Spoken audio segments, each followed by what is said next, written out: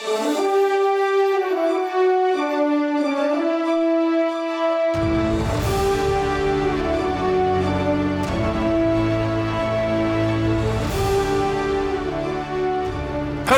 and welcome back to Archives of Fabella Daily, the podcast telling you things about unicorns in a magical world.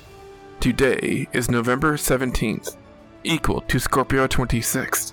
Books are available on Amazon. Please rate and review the podcast on iTunes, or wherever you listen to your podcasts. And hit that subscribe button for more great stories right in your feed. November 17th, 3433 BC presents a noticeable gap in the history books. If you know what happened, I'd be interested to hear it. But in the magical wonderland of Fabella, unicorns were first domesticated. I'm Dylan Foley, and this is Archives of Fabella.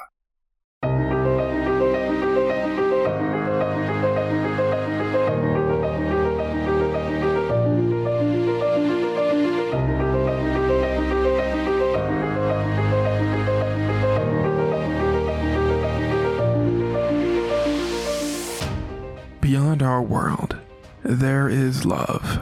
Beyond our world, there is war. Beyond our world, there is life.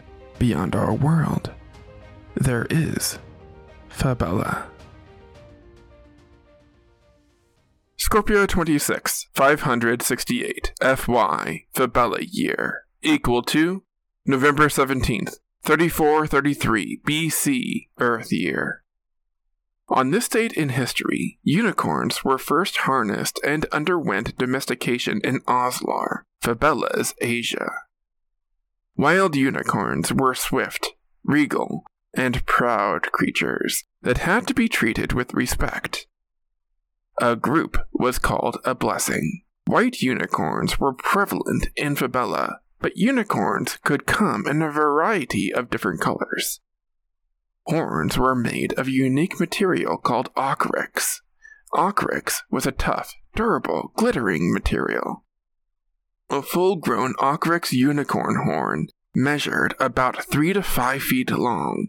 These horns were normally used for defense purposes. Unicorns maintained their horns by rubbing them against the bark of trees. Uncleaned horns could get brittle, dull, and be covered in moss.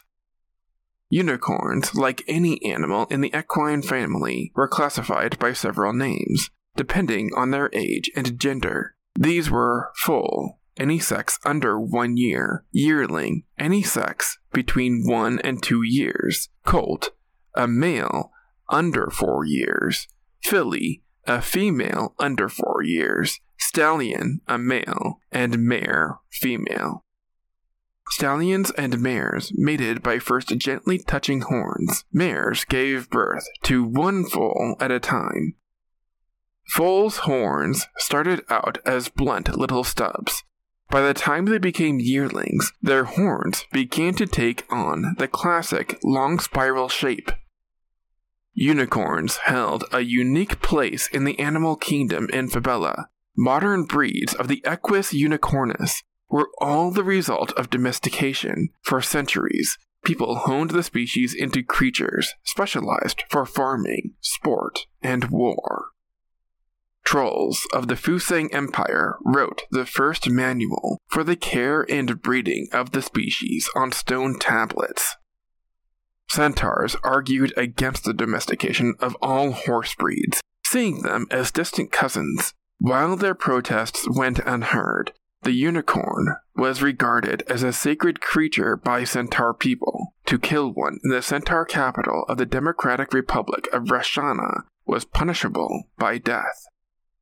As a tool of war, the unicorn gave ancient armies a formidable advantage over their enemies. Their horns were used to skewer enemies on the battlefield, and the animal became highly prized for its unique ochryx, spiral, bony appendage. Unicorn horns made of ochryx were used for magic staffs, wands, lances, spears, and ornamental decoration throughout history. Later in the medieval monster age, several innovations such as the horseshoe and plow led to an agricultural boom.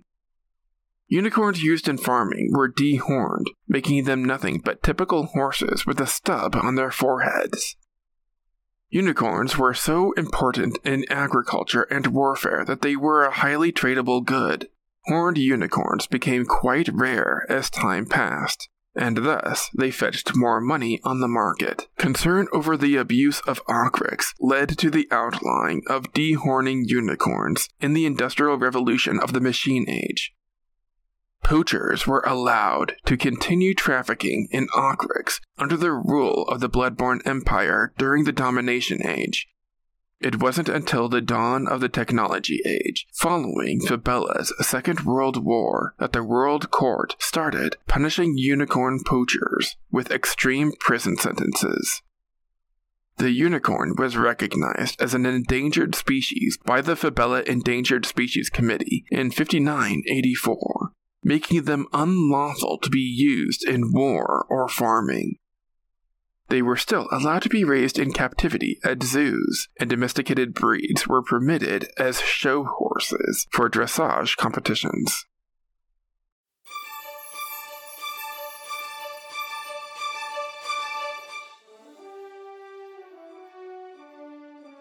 That's going to do it for us today. Subscribe now to get more new episodes right in your feed. Rate and review the podcast on iTunes or wherever you listen to your podcasts. Send your questions to archivesoffabella@gmail.com. Archives of Fabella is created, produced, and hosted by Dylan Foley, with music by Garrett Ferris and audio blocks. Books are available on Amazon in ebook and paperback. As always, look outside of what is possible and think about what might be.